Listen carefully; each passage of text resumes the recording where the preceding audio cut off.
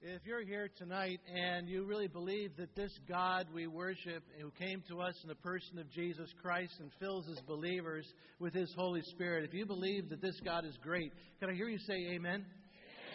Amen. Let's thank the Lord.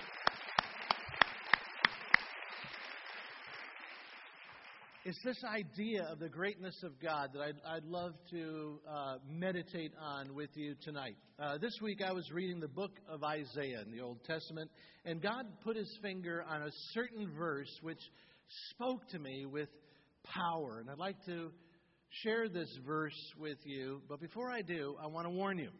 I want to warn you that these words carry truth that our culture finds hard to swallow.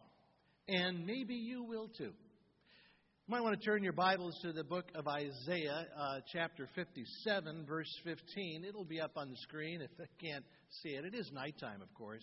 So this is Isaiah chapter 57, verse 15. And these words are really important because they proclaim truth about who God is and who I am in relation to God. This is important because the only way that I can grow in my relationship with God is if I have an accurate view of who God is and who I am. Isaiah 57, verse 15. For this is what the high and exalted one says, He who lives forever, whose name is holy. I live in a high and holy place, but also with the one who is contrite and lowly in spirit, to revive the spirit of the lowly and to revive the heart of the contrite. Powerful words. God says, I feel at home in two places. First, I dwell in a high and holy place. And second, I dwell with men and women who are lowly in spirit and contrite in heart. Let's take an honest look at what God is saying here and how this message cuts against the message of our culture. First, what is God's message here? Don't miss this. God is telling me how to grow close to Him. Many of us here, we love to talk about how we want to grow closer to God. Well, here, God tells me how to do it.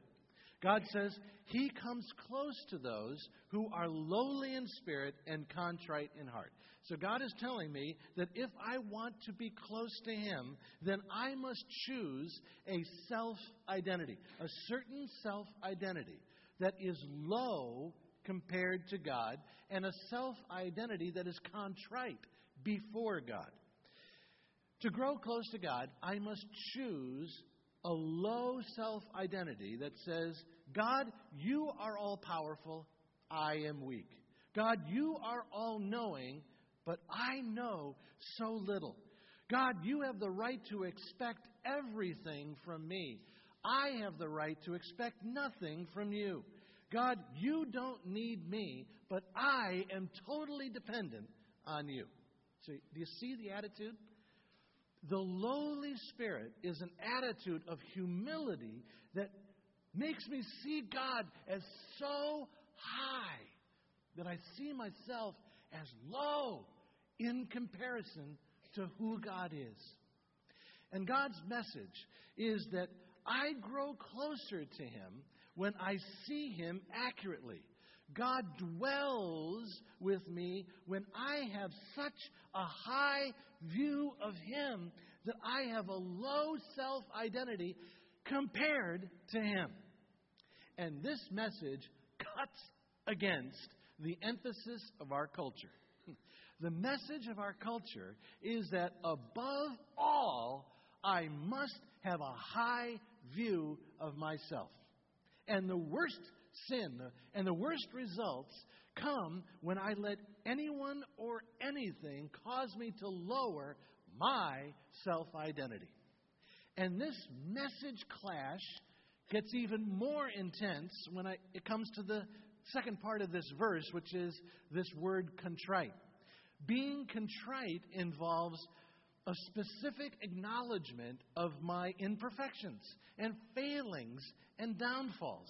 According to God's word in Isaiah, to grow close to God, I must choose a contrite self-identity that says, God, you are so right, and I am so wrong. God, you are so wise, and God, I am so foolish. God, you are perfect and pure, and I am impure, perfect and impure, and all I can do is fall on your mercy and your grace. This contrite heart takes the lowly spirit to a whole nother level. With a contrite heart, I go beyond just acknowledging that God is better than me. I then go on to admit that I am broken and twisted and rebellious and sinful. So in a lowly spirit, I confess that God is all good. And then in a contrite heart, I confess that I'm not. That I'm not all good. That I even have parts of me that are bad. Once again, this concept cuts across the grain in our culture. Instead of accepting that people are sinners, my culture tells me that I'm basically good and that I can do anything that I put my mind to. And the only real sin, if there's sin, is selling myself short and setting my sights too low and having a low self-image. So the question becomes, how do I resolve this? I mean, what do I do about this message clash? How should I view myself? God's Word says that in order to grow close to Him, I must adopt a lowly spirit and a contrite heart. Does this mean that God wants me to have a low self-esteem? Can I have a high view of God and a healthy self-esteem at the same time? Well, the biblical answer is that a healthy self-esteem is only possible with an accurate view of God. The biblical answer is that I am created in God's image. And so this banishes the idea of self-loathing on any level. The biblical answer is that when I become a child of God through faith in Jesus, I have the highest self-identity possible because I understand that I am a loved, forgiven, chosen child of the Father and Creator of the universe. The biblical answer is that a healthy self-esteem is only possible when I have an accurate view of God and myself as reflected in Scripture. But at the same time, there is no doubt, I don't want anybody leaving not getting this point, and that is that the Bible's definition of a healthy self-esteem is totally different than the way our culture defines a high self-esteem. There's a problem. And if you ask me, the problem is how our culture has come to define and even deify the goal of a high self-esteem over the past 60 years or so. Let me just elaborate on this for a few moments. Up until the 20th century, every civilized culture in world history believed that a too high estimation of oneself was the cause of evil in the world. Why are certain people abusive and take advantage of others? The long-standing answer through world history has been that people are proud and they're self-centered. But then in the 20th century, Western culture started a gradual boomerang into the opposite conclusion.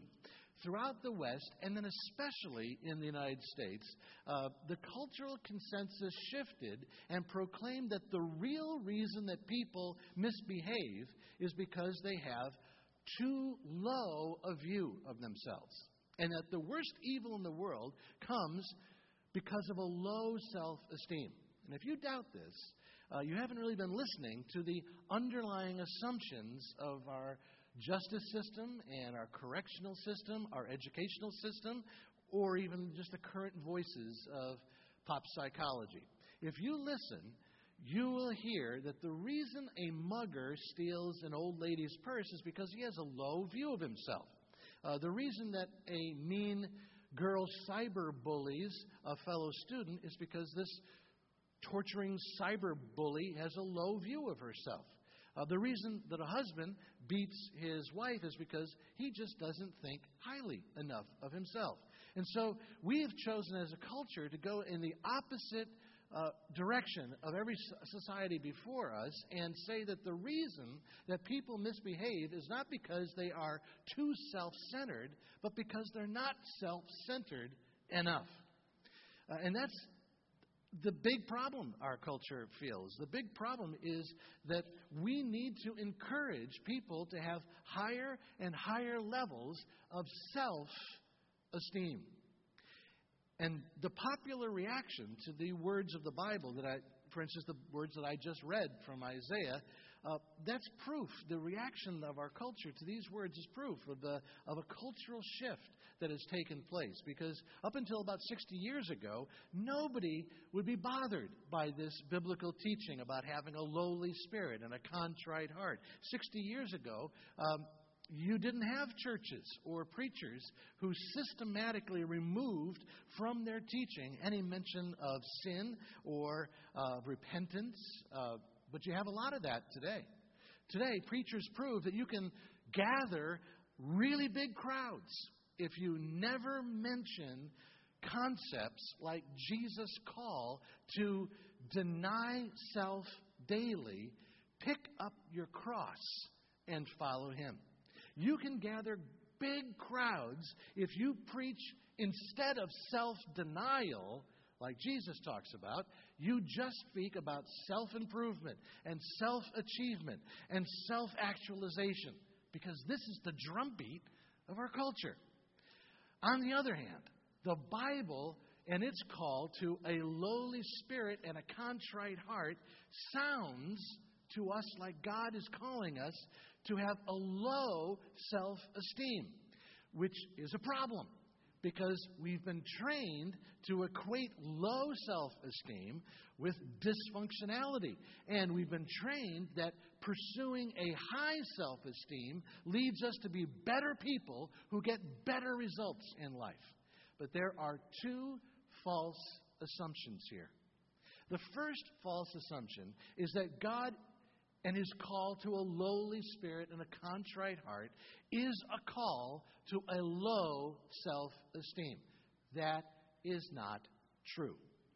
In a moment, I'm going to show you how in the Bible, God does not call His people to either a low self-esteem or a high self-esteem. But more about that in a moment. The second false assumption is that our culture is correct when it proclaims that high self-esteem is something that can be taught, or pursuing it as a goal makes us into better people who get better results in life. An article appeared in the New York Times Magazine not too long ago. The article was written by a psychologist named Lauren Slater and was titled "The Trouble with Self-Esteem." And in this article, Dr. Slater reports how social scientists have known for years that there is no research evidence that a low self-esteem is a big problem in our society. And that to the contrary of the consensus in our culture, antisocial behavior has direct links to high self-esteem and not low self-esteem. According to this article, in 3 recent studies on self-esteem, all 3 studies come to the same conclusion, that, here I quote, people with high self-esteem pose a considerably greater threat to those around them than do people with low self-esteem. And feeling bad about oneself is not the source of any of the country's biggest problems, end quote. A similar report comes from the Chicago school system, which engaged in a multi-year, multi-million-dollar effort to build student self-esteem. The emphasis came from the philosophy that the chief reason that students don't academically perform well is low self-esteem. And so the results were published not too long ago, and one Chicago school teacher summarized the results by saying that after millions of dollars and man-hours, quote, self-esteem scores have never been higher and educational test scores have never been lower. Now, I'm not an educational professional. Some of you are, and so you know a lot more than I do about some of this. And don't misunderstand me. I'm not arguing. Nobody is arguing that we ought to give our kids classes on low self-esteem. That's not the point here. But Dr. Slater does quote numerous researchers who demonstrated that people with a lower self-esteem actually do better in life than high self-esteem people, because low self-esteem people work harder and are smarter about their limitations. And I share all of this because what actually becomes clear in the research is the same thing that is clear in the Bible. And that is this, that there are disadvantages to both a low self-esteem and a high self-esteem. The Bible says that both low self-esteem and high self-esteem can equally be traceable or poisoned by sin. Both low self-esteem and high self-esteem can lead to psychological problems and social problems and vocational performance problems. And the Bible demonstrates that the reason both low self-esteem and high self-esteem are impediments in this life is the same reason why they are impediments to a serious relationship with God. That both low and high self-esteem are focused on self. When God calls me to a lowly spirit and a contrite heart, God is not calling me to a low self-esteem or a high self-esteem. He's calling me to stop focusing on myself altogether. The whole point of a lowly spirit and a contrite heart is to abandon my natural tendency to be obsessed with myself and to instead find the love and strength and forgiveness and power that comes when I focus on my Savior instead. And with this in mind, I just want to point out one other very important verse in Isaiah. This is where the Lord says in Isaiah chapter 66, verse 2, this is God speaking. He says, "These are the ones I esteem, those who are humble and contrite in spirit and tremble at my word." I love this. God says that it doesn't matter how I esteem myself in the final analysis. What really matters is how God esteems myself. God wants to set me free from the perils of a low self-esteem or the high self-esteem. God wants to set me free from self-esteeming altogether by showering me with His esteem. God pours out His esteem in my life when I become a child of God through faith in Jesus and then live a life that is God-focused instead of self-focused. And when I do, when I become a God-focused person, I am revived. Did you catch that theme back in Isaiah 57, verse 15? God says, I live with the one who is contrite and lowly in spirit to revive the spirit of the lowly and revive the heart of the contrite. When, with a lowly spirit and a contrite heart, I focus on God instead of myself, God promises to revive me.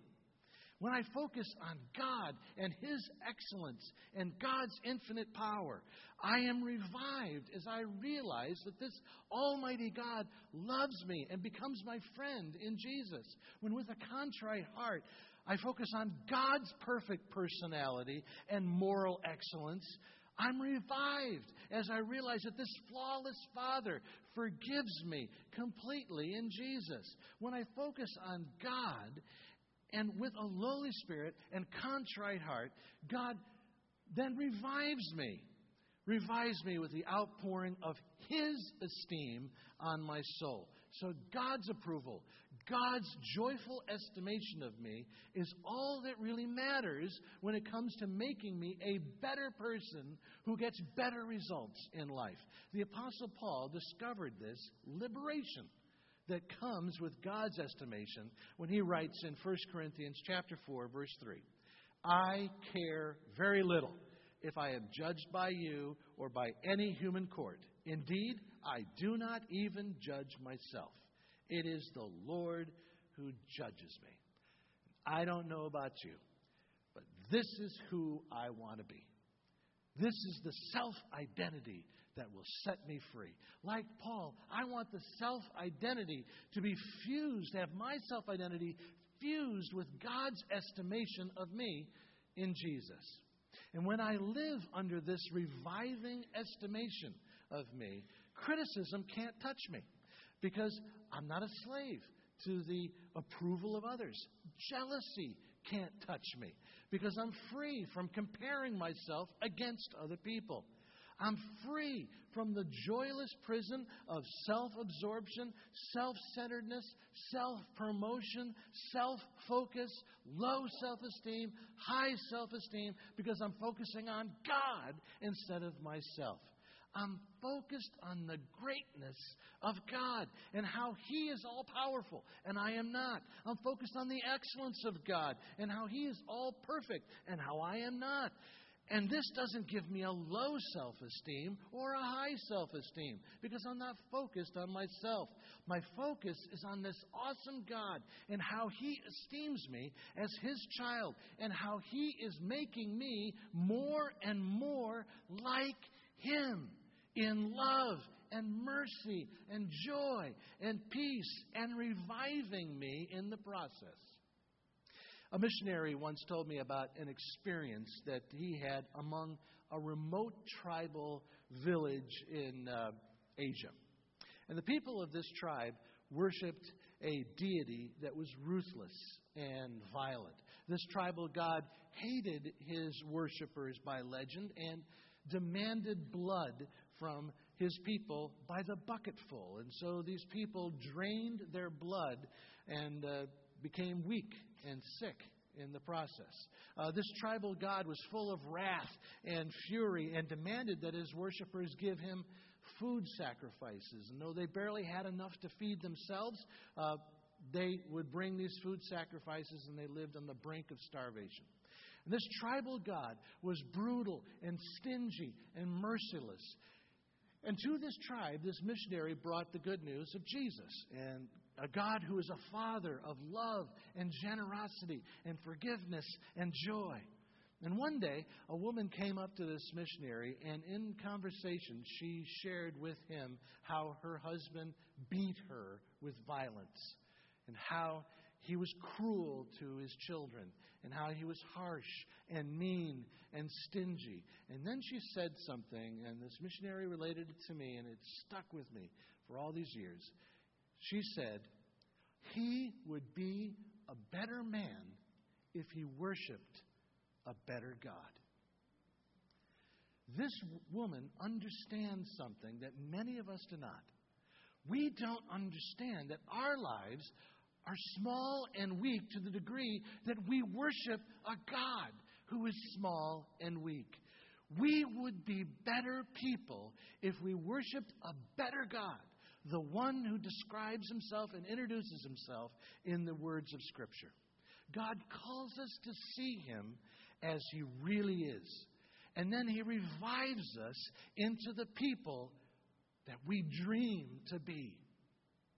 This is why God calls us to a lowly spirit and a contrite heart. God calls me to be revived as I reconsider who he is and then reconsider myself. Let's pray. God, we come now with our offering. And this offering comes from the degree that we understand who you are and who we are. And Lord, we want to come and we want to once again, through our offering, say that you are God, we are not. This life is really not about us. It's about you and about pleasing you and serving you. That's what we want to say once again in our offering. We want to say it with the worship on our lips. We want to say it with the lives that we live. Lord, would you make us more like you, Jesus, because we worship you with a spirit of lowliness in comparison to who you are, with a spirit that is contrite, aware of who we are. And Lord, would you then change us in a way that truly revives us for your purpose in this world. And Lord, thinking of our world, Lord, we do want to at this moment just pray for the students and the faculty of the Jonathan Law High School who witnessed this murder in the hallway of this high school in Milford. Lord, we pray that you would bring your peace, that you would bring your presence into those who are traumatized even today. And Lord, we think of your call upon our lives to be a source of peace and strength in this world. And Lord, would you empower us for that purpose? We pray even now. Amen.